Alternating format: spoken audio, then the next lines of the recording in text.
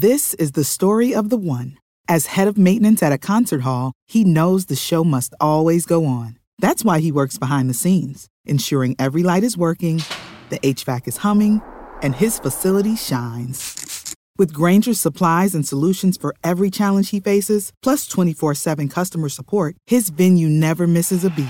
Call quickgrainger.com or just stop by. Grainger, for the ones who get it done. Well, hey, buddy, how you doing? Hey, we're back again. Yeah, we got another one coming. We do? Yeah.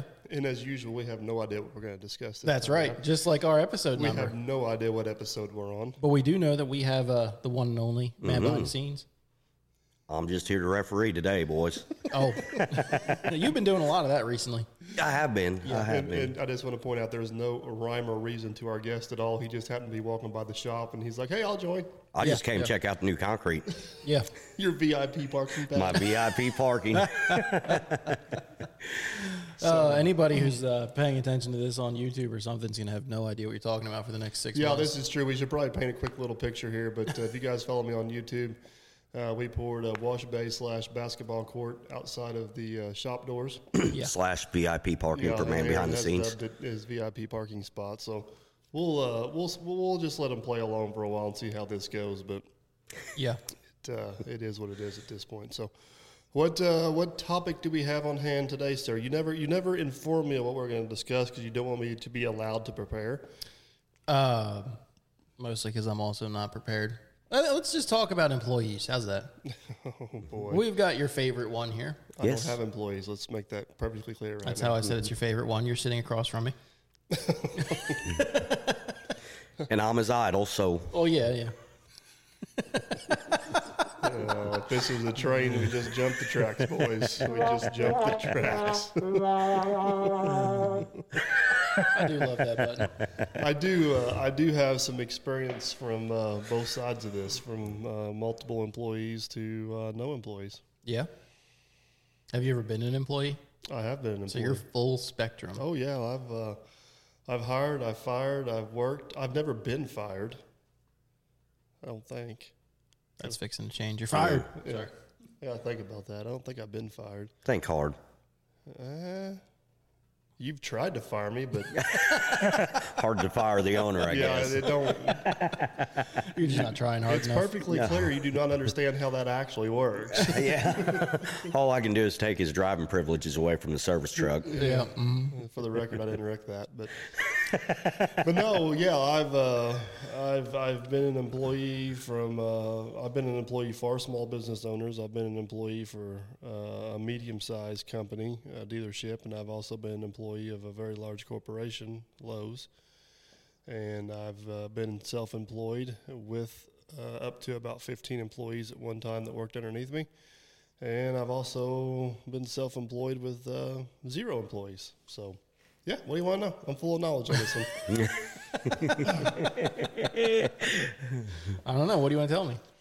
Well, I think first off, anybody that's going to be self-employed or going to be a boss, I think there's a lot of knowledge to be gained of actually being an employee. Right. I mean, because it gives you, whenever we had the construction business, there'd be situations come up. Like, I fully understand where they were coming from and what they were thinking because I'd been there. I worked for a construction company as an employee, and those same situations arise. Now, I'm not going to lie, after I become a boss and these same situations arise, I had a whole different perspective of what it was really like from the other side of things. Right.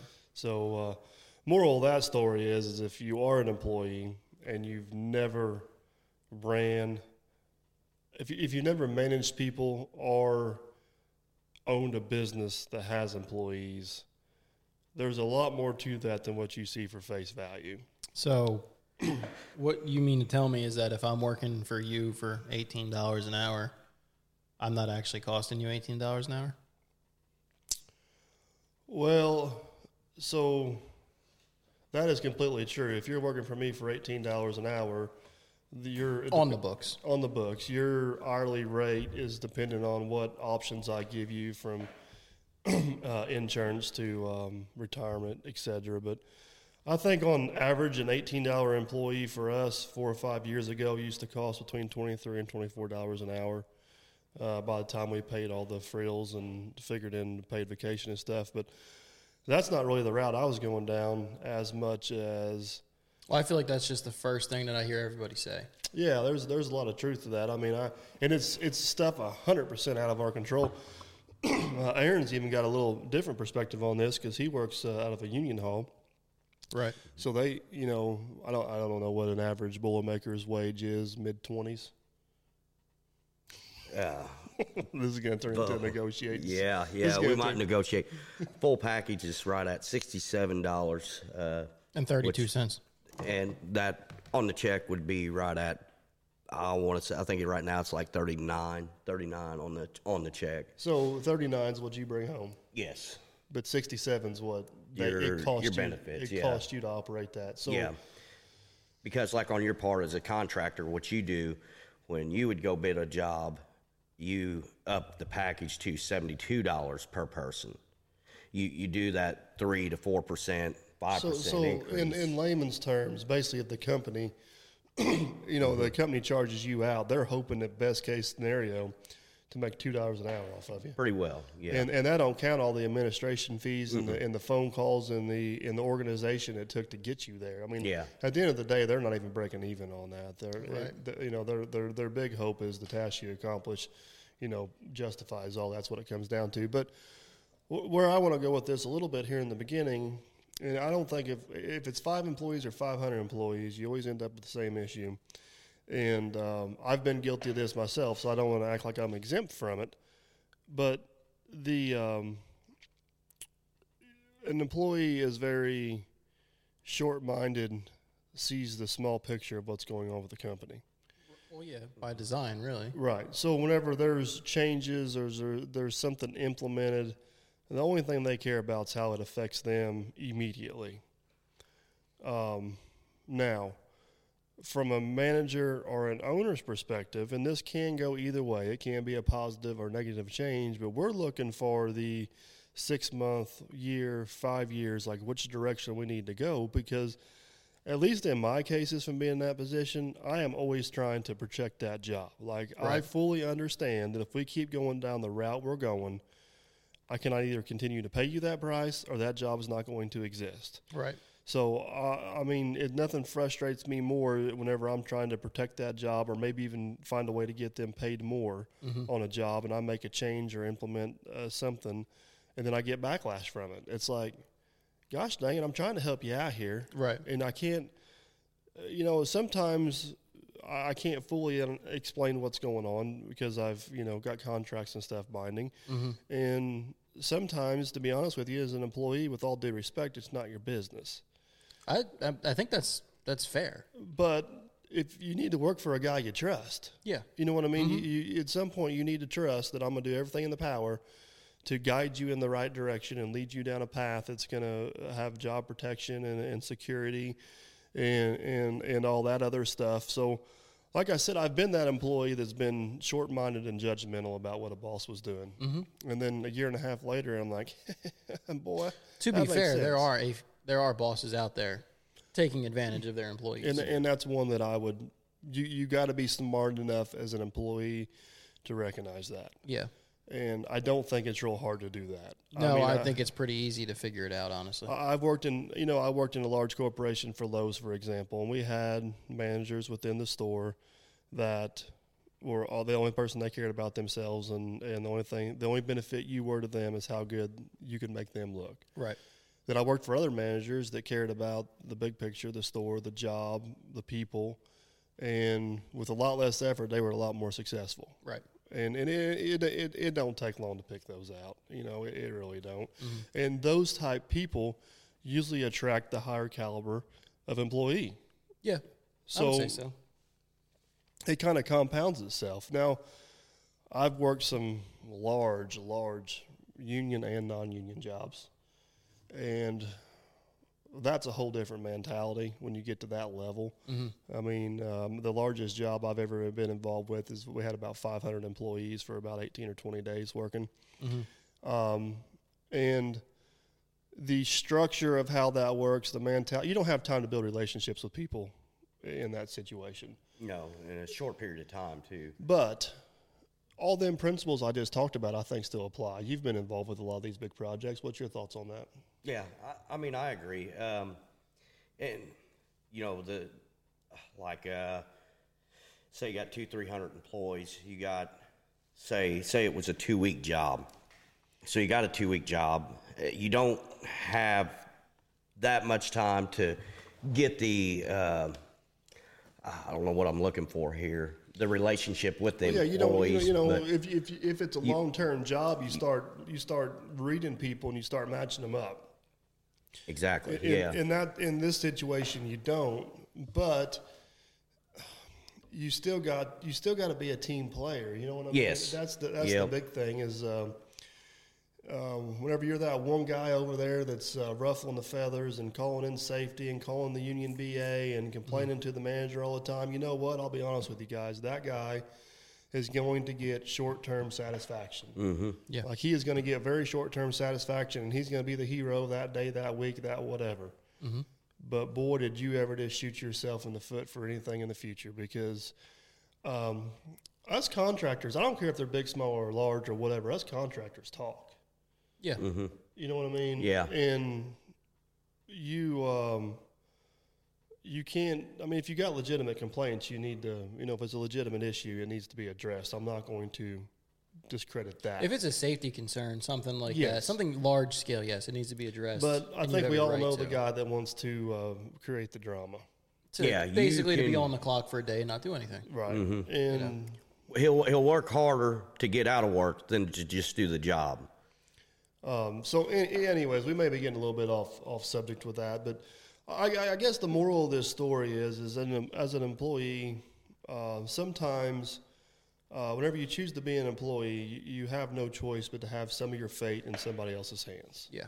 It's in some sense the definition of an employee. And I mean, your family's fate too. Right. You know. So your job as an employee is to find a work environment that you're confident in the people that are controlling that for you, whether that be at a factory, whether that be out of a union hall, whether that be at, Bob's Excavating down the street. I don't know what situation that is.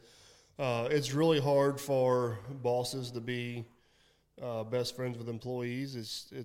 In my situation, it's hard to work with even family. Right. Because there's just conversations and situations that arise that it's not going to be pretty, and you're going to have adult conversations, and then I don't know if you want to go, sit around a campfire and drink a beer later with a guy you just chewed out or had a disagreement with, or come home and. Which is a side topic all in itself of hiring family. Yeah, I mean, I've had family work for me for years. My whole family is self-employed. We've covered this in previous podcasts. My whole family has some very, very successful businesses that I probably could have taken over if I wanted to. Right. I didn't for two reasons. One, the businesses they operate, I don't have a whole lot of interest in, so what's the point of that? But two, I would even if I was interested in the insurance business, which is what my family's known for, I probably would have started my own insurance firm just to avoid the family aspect of it. Right. You know what I mean? Not to compete with them, not to be out of spite. No, but to avoid potential hard feelings or awkward situations. Mm-hmm. Right. You know.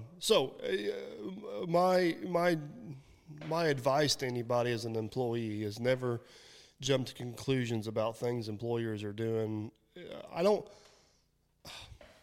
When an employer makes a decision that directly affects you, most of the employers that I know of understand that and have put thought into that. Yeah.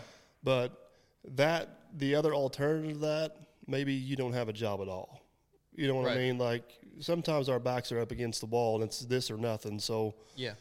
Now there's something to be said too about as from an employer's standpoint that has employees that he or she depends on. It's in their best interest to keep you. yeah. It's in their best interest to not lose you and have to train someone else. 9 find times out someone of 10, else. one of the most expensive things you will do as an employer is train an employee. Right.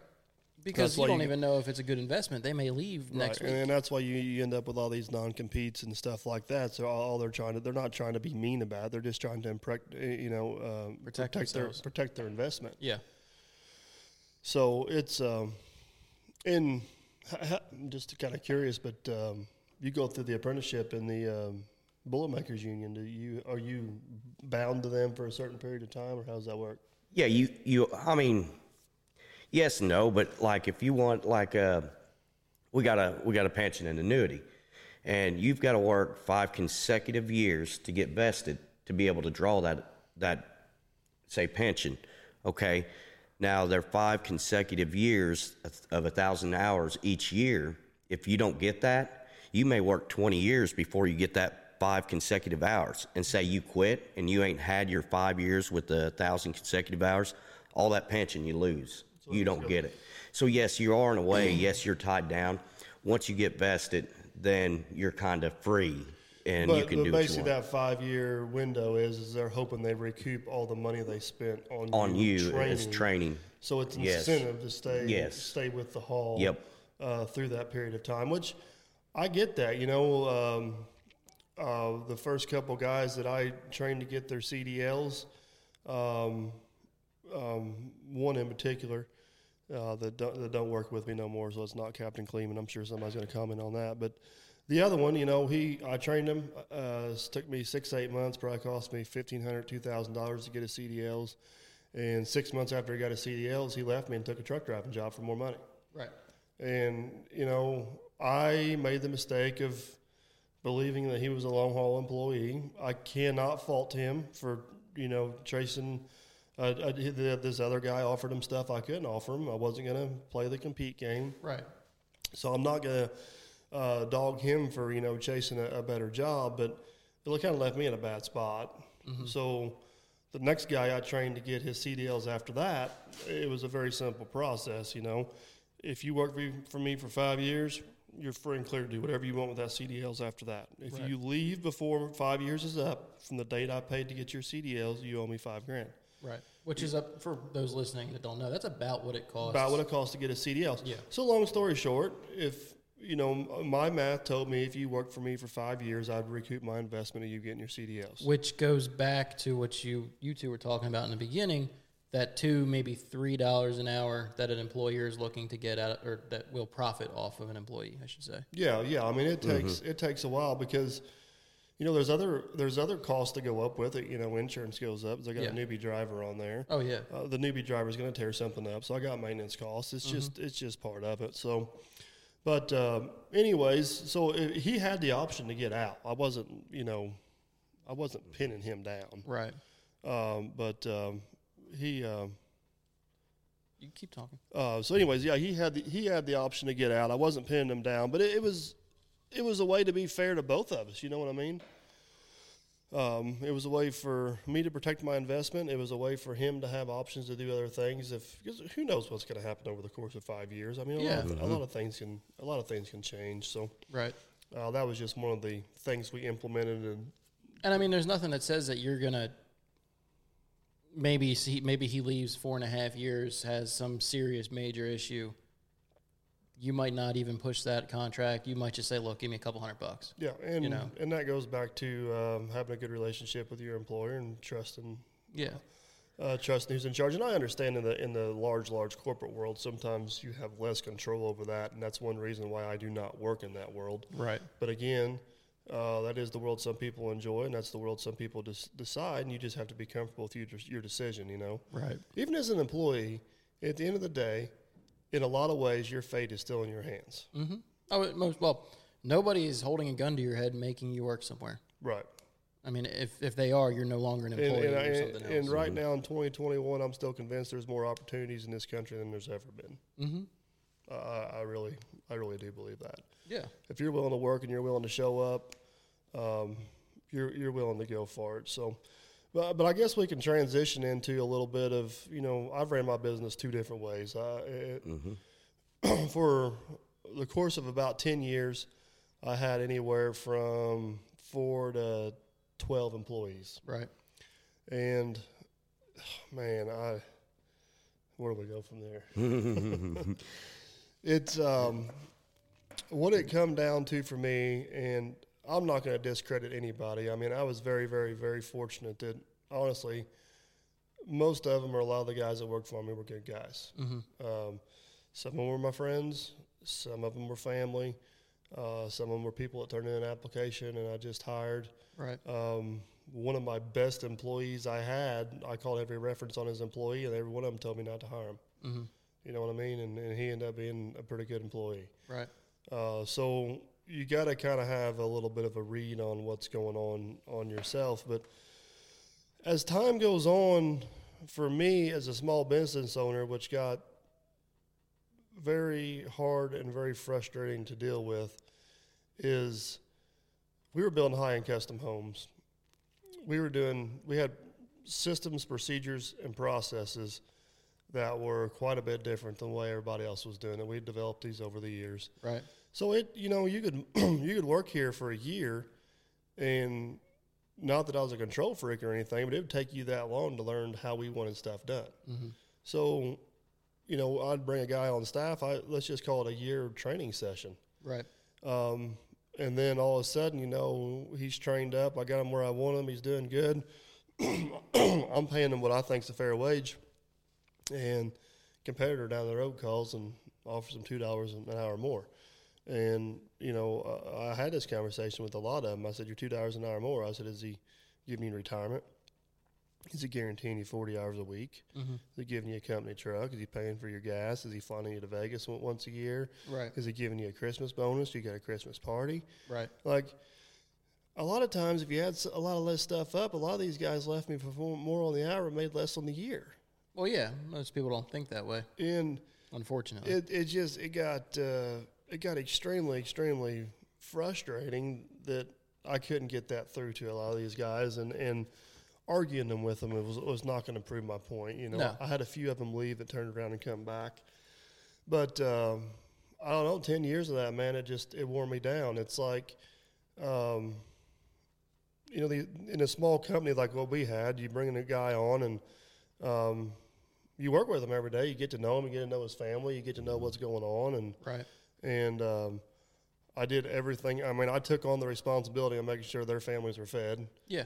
And there's times I went without pay so they could get paid. Right. And then somebody offers them $1 an hour more, and they're like, yeah, nice. Thanks for all the training, and away they go. And you just, I don't know, you get burnt so many times on it. It's just, something's got to change. Obviously, the mentality of the employee is not going to change, and I was able to accept that. Yeah. And it was time to go a different route. With that being said, I understand their thought process because I was an employee before. Yeah, I mean, you can't fret somebody for trying to better their own situation. You just wish that they would look at all of the facts. Yeah, I think that's the moral of the story is don't go off the alley rate. Don't go off what somebody tells you. Like, dig a little deeper into that situation and see.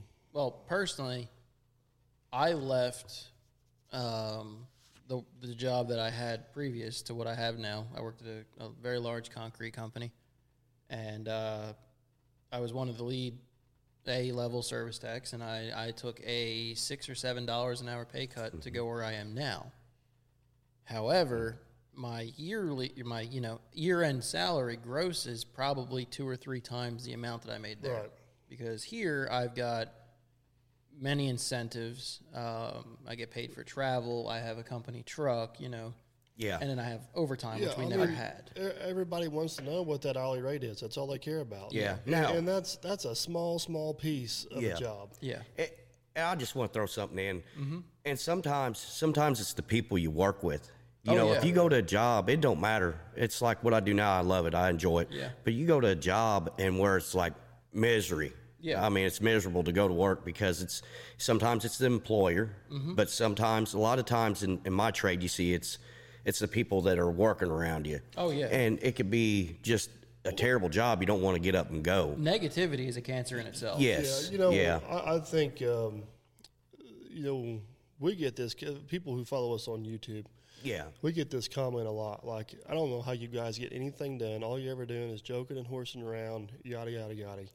And if they actually followed around, you've seen this at some points, if they actually followed us around a day in our shoes. Well, first of all, I'm pretty confident that most people who write that comment couldn't keep up with either one of you walking around all day. I mean, the productivity, I don't, there's people out there that will keep up with us. I ain't going to say that. No, I'm saying But the majority of the people that don't understand that y'all are showing what 5% of your day, and you're joking around and everything like that. But it's possible to joke around, have a good time, and get work done at the same time. Yeah, the productivity level is. I mean, what the two of us accomplish is mind-boggling. It's even mind-boggling to me, and I live it. Well, I mean, you've both met Brandon back home, and he and I did the job of 6 mechanics for 4.5 years. Never had we had 2 days of downtime. Yeah. In 4 years, the two of us. But we laughed. I never felt like I was going to work. I laughed from the time I got in to the time I went home, and we crawled through some of the worst things you could imagine, and just laughed the whole time. Yeah. And to fast forward a little bit, I did the multiple employees for 10 years, and I finally got to the point of realizing that we tried offering different incentives. We tried offering different things to them. Like every time we had a group of guys roll over, we always thought, well, what did we do wrong? How do we keep the next group of guys around to stay? Right. And finally, after 10 years, we ran out of options. Which most people don't even think that, honestly. You know what I mean? Like, we added company trucks. We added retirement. We gave them an insurance savings plan. We, gave them freedom. We gave them, just on and on and on, gave them trips and stuff. And we went on and on and on. And finally, at the end of 10 years, we just, we were out of options. So the next option is no employees, right? Which is, kind of where we're at today, and we'll go down that route a little bit. But it's now, go ahead. As far as what you're talking about there, how do you feel now about the younger generation as far as the good help you can find? Well, I've got my take on it too. A couple different things there. I'm 40 years older. We'll be here in about a month. And whenever I was in high school or graduated high school 20 years ago, the premier job to have was working for a construction company. That was like the go-to summer job. You were going to make 3 times more money doing that. You were flipping burgers at Wendy's. Everybody was wanting that job, or working for a farmer. Mm-hmm. So the first job I got in construction out of high school, I had to fill out an application and apply for it, go to an interview process, and then hope I got it. Yeah. You know what I mean? Yep. So I ran a construction business for over 10 years, and I had to beg people just to show up for an interview, more or less, even a job. You know what I mean? And then when they showed up, they were immediately over the sweeping up the job site or running a shovel. They wanted to go straight in to learn how to run equipment and run saws and stuff like that. And, oh, man, I don't, it's not feasible. You know what I mean? It's just not. Yeah. I don't mind to sweep the floor and run the shovel myself. Yeah. Like, honestly, some days I enjoy that more than anything because there's less thinking involved. Mm-hmm. That's a struggle. I feel it is in the trades. I think trades were. I think it is in any industry. I think, especially if somebody graduates from college, they think they're entitled to skipping the first 4 or 5 steps of their job. You know what I mean? Yes. Yeah, actually, I think there's more of a sense of entitlement in like the white collar work. It's like a boiler versus a Kubota. I feel that them engineers that design stuff, whether it be on a piece of equipment or in a boiler, I think that they should have to be hands-on at least 5 years to understand. Absolutely. And I know every industry is different, but it seems like they came straight out of college and they are very, very smart. But they don't realize what it takes to work on this or that. I kid you not, this is a 1,000% true story. I was working at work. You guys both know where I work. I still can't say on here where I work, but I work for a very specialized industry that's funded by the federal government. And we had a new project engineer come on the property. He was hired for, I think, $300,000 a year salary. And he walks up to me and he goes, "Hey, I'm such and such. This is my first day. I just got this job. And I'm going to be in charge of the such and such equipment division. Can you possibly show me what the such and such equipment is? I've never seen one before." And I stared at him for a minute. I was like, "Yeah, sure, no problem, man." And I walked him over to it.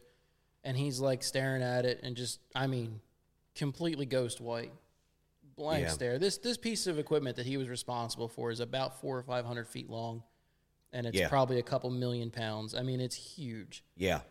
And he's just staring at it. I'm like, you got any questions? He's like, I wouldn't even know where to start asking. He's like, what is it? So, I mean, I sat there for a couple hours with him going over this thing, but fresh out of high school, $300,000 a year, not a single clue what he's looking at. Yeah. But he had the right title and he knew the right people. And that's one thing I like about Dirt Perfect here. You know, hey, he's like me, just like you. I mean, we're trying to push the trades in, and I feel like I've been hearing more of it, trying to get the youth more involved, not just locally here, but out. Well, the farther. first thing we got to do is get the stigma. Is if you work for the trades, you're an idiot, and you're not smart enough to do anything else. I mean, truth be told, that was one of the goals that you and I had when we started this podcast. Yeah. That is one of the goals that's written out of this podcast is to, actually show there is success in blue collar work. There's a lot of success. Yeah. It's obtainable. It's There's not a something lot to be of ashamed very, very intelligent people in the trades. Yeah. Very, very, very. Now, I will never take anything away from my wife. She is my better three-quarters, and she's much smarter than I am. She's a nurse. But we've had this conversation before, and it's 9 times out of 10 when you're looking at a patient, they'll tell you what's wrong. When was the last time you had a truck tell you what was wrong?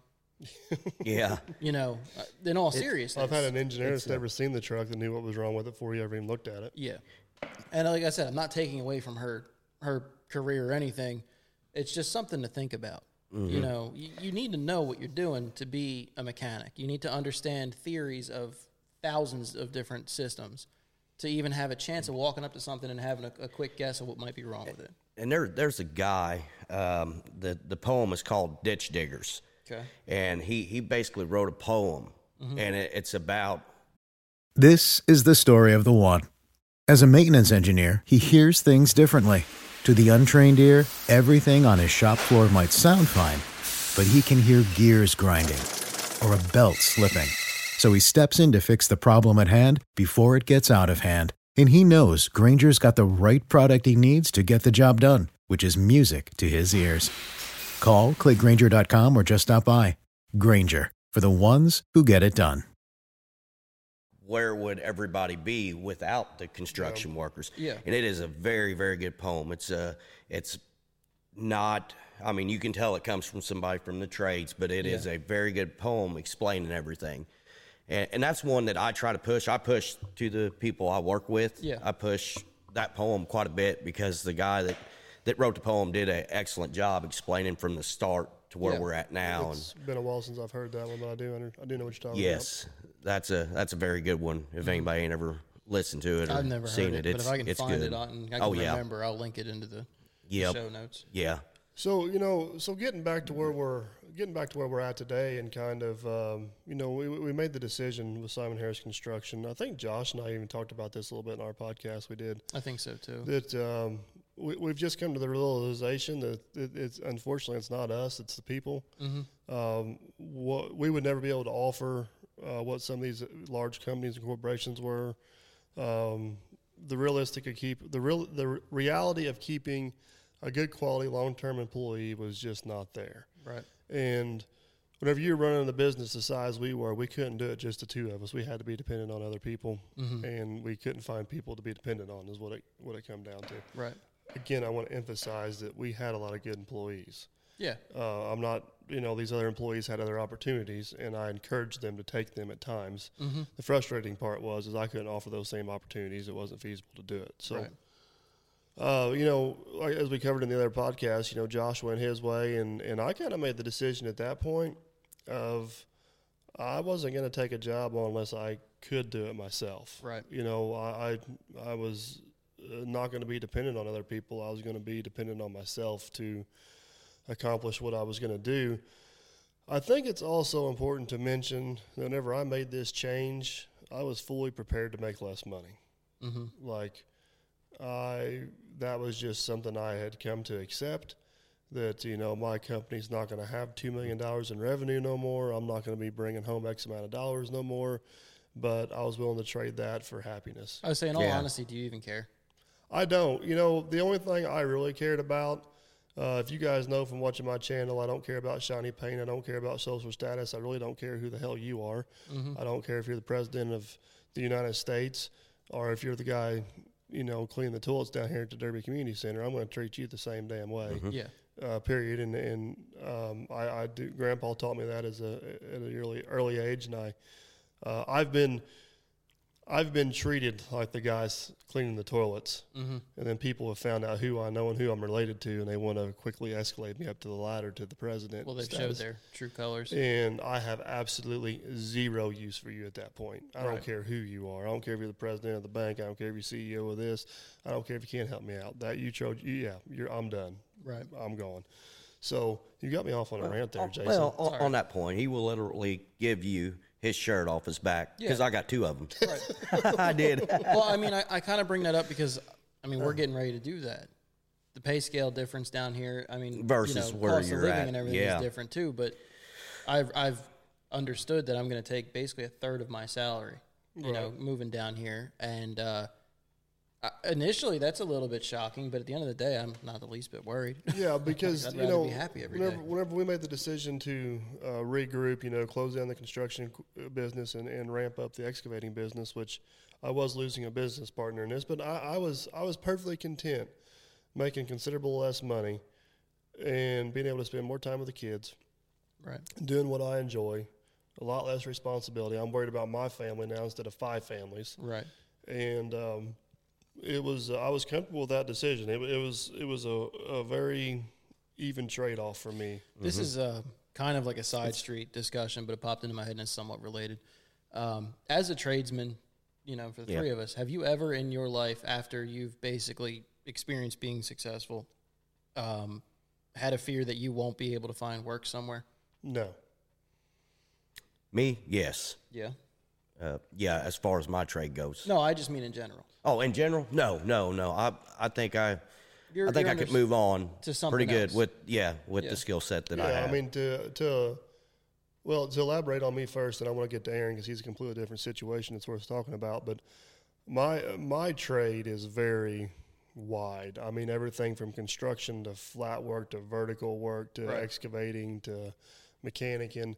So I've had some awesome job opportunities to go work for other companies, and I could have made more money doing them. So not counting the work that floods in to my company alone. So I'm not going to jinx it, and I'm not going to act like it's never been a concern at any given point. But finding work is never the issue. Figuring out a way to choose which work I want to do and how much of it we can get done in X amount of time, that's usually the bigger problem. Now, you're kind of in a little bit different situation because the actual trade you're in is kind of going to the wayside. Yeah, it's a dying trade. I hate saying it that way, but, you know, as far as what I do as my career as a Boilermaker, we work on 90% of our work is coal-fired power plants, and as everybody sees now, they're going away. Yeah. We don't have work in all these new plants. We have work building them, but once they're built, Boilermakers are kind of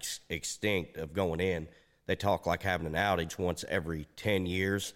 So if you got all these new ethanol plants and all this going on, we won't get no work. I mean, we're just How many of them slowly are Nothing up and that's running? sustainable. not yeah. And So how many of them are currently up and running? what's that? The ethanol? Well, see, that's in Indiana. I think we've got maybe 4 or 5. How long have they been running for? They've been, I'd say, like Popped Edwards up Ford. over the last 10 years. Yeah, over the past 10 years. Have they been living up to their 10 years, no outage? As far as I know, we have not had no work in any of them. Yeah. So whether somebody else is doing it or how it's working, I don't know. But yeah, it's just like a gas plant. We build them, but then after that, it goes on to different trades. Okay. Different trades get the work after it's built. So yeah, it's kind of one reason that I'm doing what I'm doing now is adventuring out. And I love all trades, from carpentry work to getting into the excavating dirt. That's kind of what I had meant when I asked. It's, you know, it's not finding work for your business. It's, okay, tomorrow something happens, your business is gone. What are you going to do? Yeah. Yeah. You know, you're, So I mean, the newer technology's coming in for power, for electric. So we're kind of on our way out. I mean, I hate saying that, but that's pretty well what's happening. And but then are you concerned for the future? Do you think you'll be able to find a job somewhere doing something? I feel 110% confident I'll be able to move on. And If you want to work, you can work. yes, Right. yeah, That's kind of what I mean. And a lot of your fellow friends in the Boilermaker Hall, they have went to other trades, millwrights, Yes. and pipe fitters, and yeah, some went to laborers. I think a few went to Yep. the operators. So operators. I mean, every one of those trades is looking for people, so they're Right. they're kind of getting They- absorbed yeah. by other trades. Yeah. Yep. What's the concern for him? This is a whole other topic. Is he's invested almost 20 Yeah. years, Right. and he's just hoping 19 years, March. hoping it's hoping this hangs on long enough. He still gets his retirement. He's been paying Yeah. for Yeah. for X amount of years. So Yeah, that's where, like he's saying, I'm too far in it to back quit, out, to yeah. back out. I'm and not try. suggesting quitting. But I'm just saying. yeah, I'm pretty well, but I had to move on. I had to move on and find a secondary job because our work is getting so scarce. So, Right. yeah, but I'm gonna stick it out and I'm gonna go get my hours and whatever happens. But I'm ready to move on if I have to. Yeah. So I think that kind of segues us into the next part of this, and that's how I'm structured now. Yeah. Because, I mean, last year, so technically, and I'm air quoting this for people who can't see it, technically, I did over right at $1 million worth of business last year, and I don't have any employees. I mean, I'm a one-man show. Right. It's me. Now, if you guys follow me on my channel, you know that's not completely true. That's more of a technicality statement than a reality statement. Yeah. He gets lonely. He just needs a companion there to coach him on. So And the dog's not doing good for him. So. Yeah. this is kind of an involving process a little bit. You actually started working for me before I was doing YouTube. Yeah. So Yep. you've been kind of involved in this. And actually, whenever you started working for me, I was still doing the construction business. Yeah. So this has kind of been an evolving process, but basically what it's come down to is I made this deal with myself that if I'm going to take a job on, if push comes to shove and I absolutely have to, I can do it myself. I don't have to be dependent on other people. Right. And it's just like the other day. He's finding out how emergency outage pops up. I got to leave. Yeah. And I Yeah. survived. You know what I mean? Yep. Would I much rather had Aaron there help me? Absolutely. But he had emergency outage, and Matt that helps me had family vacation and a puppy stuck in a dog, and Right. that sounded weird, but it was true. So, But I'm like, all right, let's go. Do what you guys need to do. Right. I'm cool. I'm set up. We may be a day or two behind, but hey, I'm not. Everything will work out. So Yeah. my mentality at this point is over the years of being self-employed, I've been fortunate to have some really good employees. Matt or Aaron never actually worked for the construction company, but we worked together at another company we're involved with. Matt actually worked for me back whenever I worked for the other construction company. He was my helper. We both worked for a guy, but he was my employee for say on the jobs. Kind of like how Kleeman was. Yeah, Kleeman was too. Now Kleeman actually worked for me in the construction company. Right. He worked for me for about 5. He was the longest employee I had. I think he worked for me for like 5, almost 6 years. So basically, all these guys are out now. They're professionals. Matt had a professional career in sales. Kleeman took a professional career of firefighting. He's a Boilermaker. But fortunately, they all have some free time and are looking for some stuff to do. So I just kind of assemble in this little hodgepodge team of guys I can pull on. Matt helps me with sales a little bit. He also helps me on the job. Kleeman's got a CDL, so he helps me with trucking and some logistic stuff, and he used to help me with a little bit of office stuff on some septics and stuff. And then Aaron's able to help me in the shop and help me on he's learning how to operate and do stuff like that. So I kind of know these guys' schedule, so we'll kind of put stuff on the schedule based on who's available. And, that works within reason, just like he had an emergency outage the other day. But the flip side of that is I'm not fully committed to them. I'm not promising them 40 hours a week. I'm not promising them retirement. I'm not promising them all this other stuff. They got other jobs that do that. But come back around to this side of it, I fully understand whenever Matt has to go make a sales call, or Aaron has to go into emergency outage, or Kleeman had a rough night at the fire department running all night and they can't work the next day. You know, Right. it's a two-way street. You're happy for the help when you can get it, but you're not dependent on it. And my workload is accelerated to the point of where we're pushing ourselves all pretty hard. I spend more time trying to keep the reins pulled back than, Right. you know, keeping the work flooding in. But I mean, you can speak about that a little bit from your perspective on the other side of it. Well, No, boy, here we go. I mean, I come to work and I want to have a good time, and it makes it that, and he needs somebody to keep him in line. So that's my main job of it. But, you know, I feel bad whenever I get called out on emergency outage, because we'll set a plan as far as scheduled outages. Yes, I know when I'm going, you know, a rough ballpark. Yeah. Like I can tell Michael, hey, in 2 weeks, within the next 2 weeks, I'm going to be heading back in for a scheduled outage. Emergency outages, they popped up on us like last minute, and we had already scheduled to do work. Hence the emergency part. Yeah. Wait, you mean they don't plan for that? Yeah.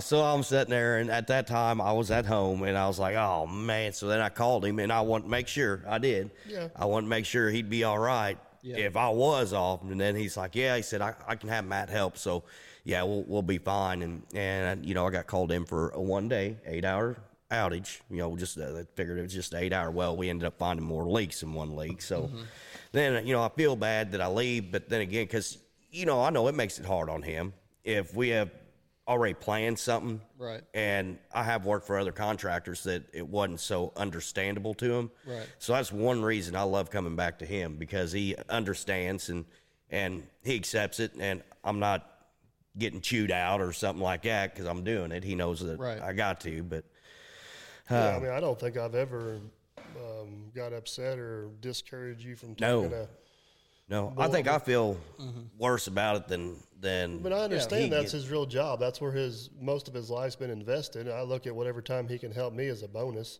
Right. And I'm thankful Yeah. for that. Not He's got to save the world one leak at a time. yeah. I mean, I'm thankful. I'm thankful for the time he is able to help me. Not pissed about the time he can't help me.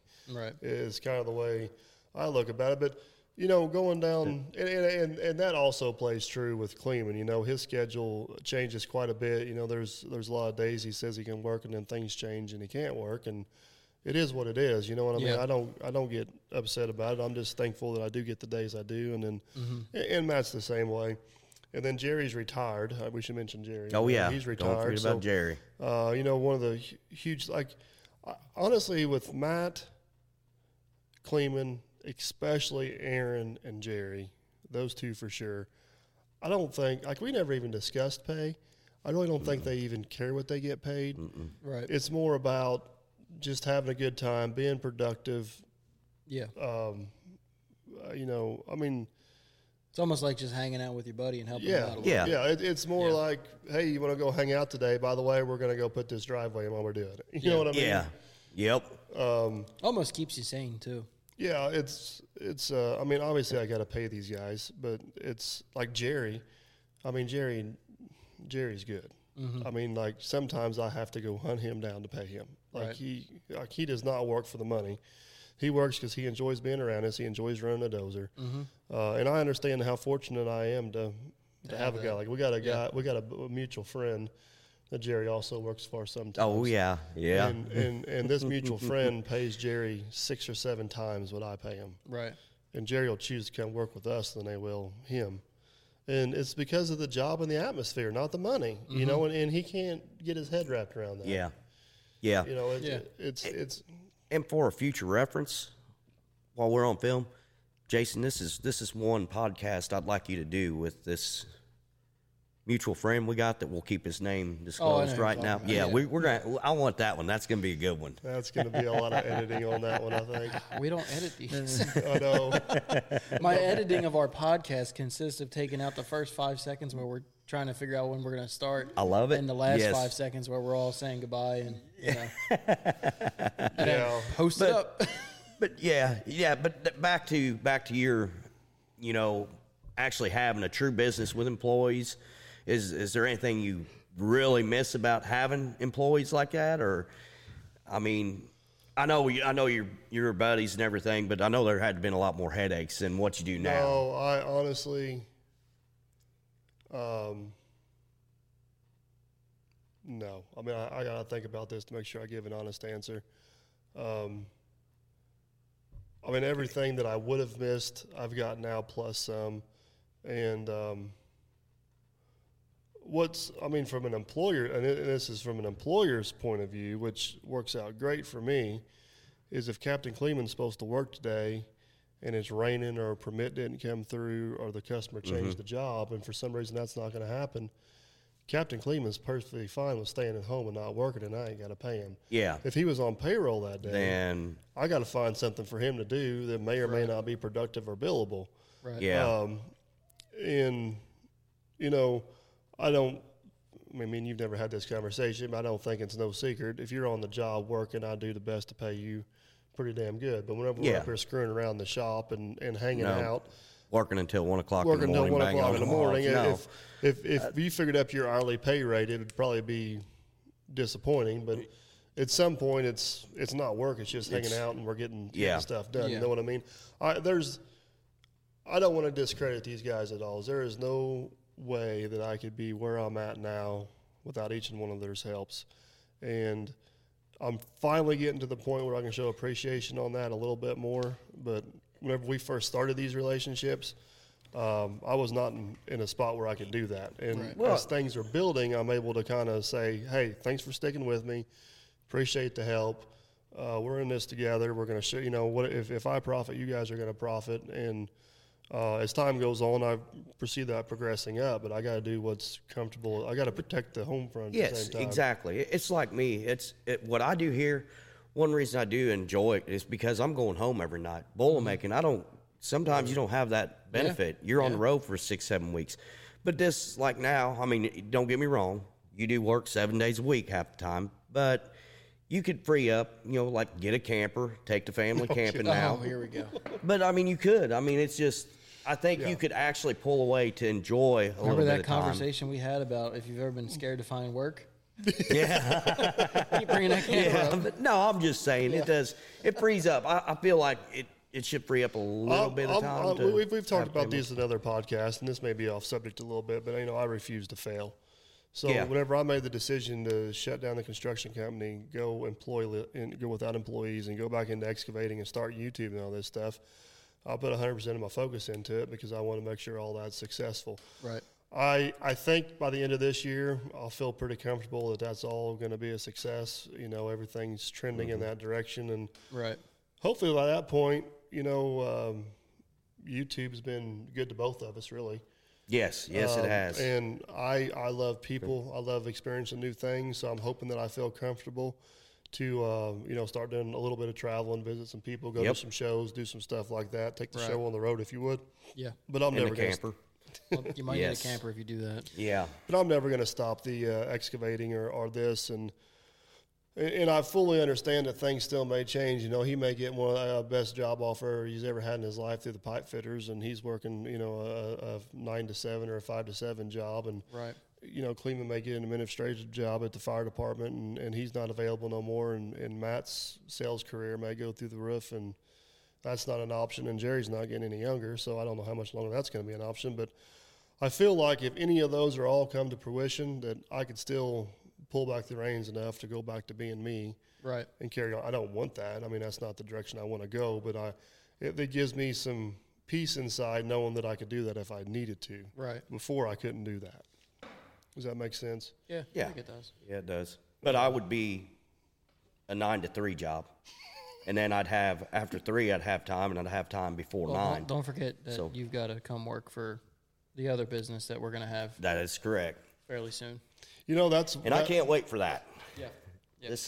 That's one business that has never been mentioned on YouTube or a podcast, and it's a pretty big deal. Someday. Can you believe that? Yeah. I can't believe I've been able to keep my mouth shut. There's one sneak peek of that life that's a pretty big deal outside of this life. Yeah. And that's a video that Junior put up on SOT Metalworks. That's right. And I think anybody now we'll be able to figure out what we're talking about. Yeah, but we've never talked about the details of it. Oh, and, no, we'd blow people's minds about the things we've done, the places we've worked. Yeah. I'd like to see it finalized before it hits the internet, but I mean, who knows? Yeah, we'll cover that at some point. That's That's actually an interesting guest opportunity. Man, yeah. That might be a struggle, but it'll be interesting to see. Yeah, that's a whole. Me and Aaron got some stories from some of those. Yeah, we do. Let's. I think we can say from an employee standpoint, talking about this other company we're involved with, that adding that to the mix, I've been an employee on that scale. I've been a business owner on that scale. I've been a manager on that scale. I've worked in 15 different major cities, some union, some non-union. So I feel like I got a little bit of credibility of being around the block. And I think as far as the employees are concerned, with Aaron as a manager, they're screwed. Yeah, I think so. I think they're figuring it out. They don't like me. And we're running out. Yeah, we are. We're running out of time here, but I just want to bring, I get Aaron's opinion on this. You've worked for a lot of different people. Mm-hmm. And you've mentioned a few different things. One of the reasons you like, working here with me is because it's a hell of a good time. It's a lot of fun. Yeah. I think the flip side of this is, and I've never asked you this, and he may throw me under the bus. I don't know. That's perfectly fine. Oh, yeah, I may. But, the flip side of it is I'm not the guy sitting in the office barking orders. No, you are hands-on. You know what I mean? Like, half the time I'm like, give me the crappy job. You guys keep your feet dry or whatever. You know what I mean? I've never asked you to do something I wouldn't do myself. Actually, I've tried to talk you out of stuff you shouldn't be doing. No, besides the other day, we were unloading some braces off the truck, and he was in that cab. It was pouring down rain, cold, and I ain't ever seen somebody take their time like he did. Real slowly got them off. Yeah. But the one should thing know on the that Volvo that works good is It was windshield. having a good time, though. Yeah, you should know the loading and unloading thing. He's a little. It's raining. Yeah. We leave. I grab my rain jacket. Somebody didn't grab theirs. So, Right. But no, I do. My biggest thing was whenever I came out here, I was working with Michael only. I mean, but I was having such a good time doing it. It was hard for me to go back to Boilermaking. It really was. And don't get me wrong, there are a lot of great Boilermakers out there, but you always meet that one or two that just, and it's like, man, why am I doing this? But, usually whenever I go to work, it's just like here. I like working with a small group of guys that can cut up and have fun that are the same as me. And then Boilermaking the same way. If I can get with that group that I usually try to run with, we can have a great time. But most of the time, you got one guy going here, got one guy going there, and you're kind of split up, and you don't know who you're going to be working with. Right. Well, it goes, to bring this full circle, it goes back to the engineer conversation. I would much rather, I'm going to give a guy that's willing to get down the trenches and understand my job to the fullest of ability a whole lot more effort than what I am a guy that's trying to tell me how to do my job that's never actually done it. Yep. And You know what I mean? yeah. And the best thing about it is they couldn't believe he'd get dirty. And in one of my videos, last video I posted now, he was actually getting down grinding. He was doing a big part of the grinding, and he had that grinding dust all over his face. I was in heaven. I was happy to see that. And I think the viewers were too. That's one thing I will say. I hate grinding. Oh, yeah, I do too. I really do. Well, on my channel, my defense is hard to video and work at the same time. It's like, I'm sure it's an OSHA violation. Yeah. That's right. Hide behind OSHA.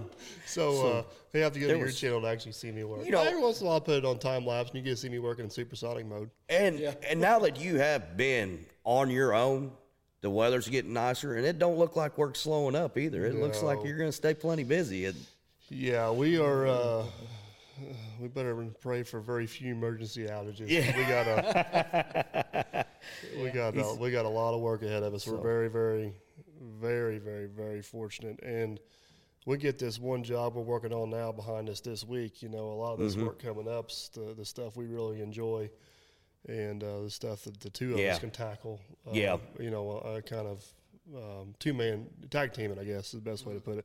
These ICF jobs on my channel, that's what we were known for in the construction industry, and it's been hard for me to outrun it. And honestly, they're good, profitable jobs, but they take a lot more manpower and labor. And sometimes these jobs are hard to manage because, it's not available. Right. So I think you guys in the future are going to see less and less of the ICF on the channel for that reason, the manpower and the labor reason. But you've got one really big ICF job in the works. Yeah, that's not going to happen. Mm-hmm. That's not going to happen. No, boys. Opportunity of a lifetime. We're going to turn her down. Nope. Yep, you're gonna say okay. No. Yep. No. Yep. I've learned over the years, being a yes man don't always get you to the top. It's not being a yes man. No, not going to happen. Don't you think he should take that job? I think so. Yeah, it'd be fun, right? Oh, yeah. Aaron, this is coming from the guy that will not be here to help us if I do take that job. Baloney, I won't be. I will 1,000% be there for the entire job. And I don't need pay. Anyways, a handshake would suffice.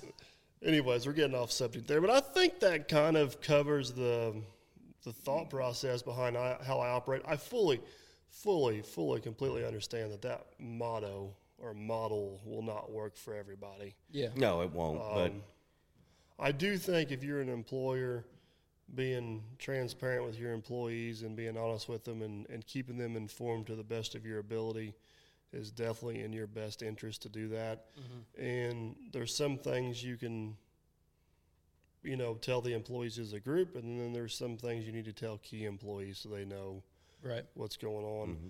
I don't want to elaborate about it, but we had one situation like that I wish I would have handled quite a bit differently.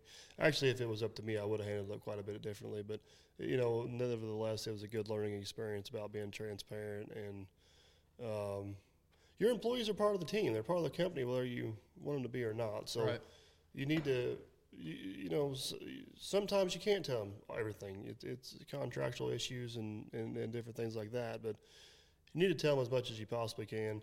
My guys, when they were working for me, they'd always ask, we got more houses coming up, we got more work coming up, and I'd tell them we got this in the works, this is for sure.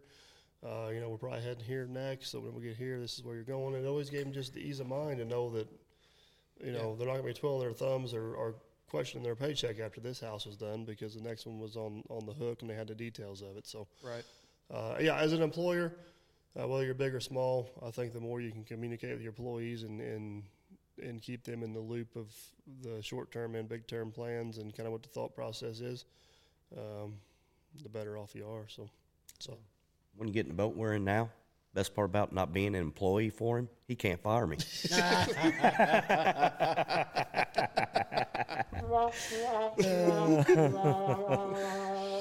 But I appreciate you guys letting me come back for another one of these. I appreciate you being here. I felt like I was in suspension or something, No, so, I haven't been here.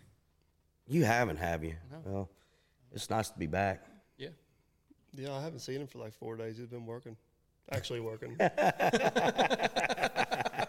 The funny part is his boss on the bullet making side of it is actually a big fan of the YouTube channel. Yes. So he's got my phone number now, so he calls me and asks me if he can borrow them. Yeah. My response is, I'm tired of them anyways. I'll straighten them out. Yeah, he gets the point. I need a break.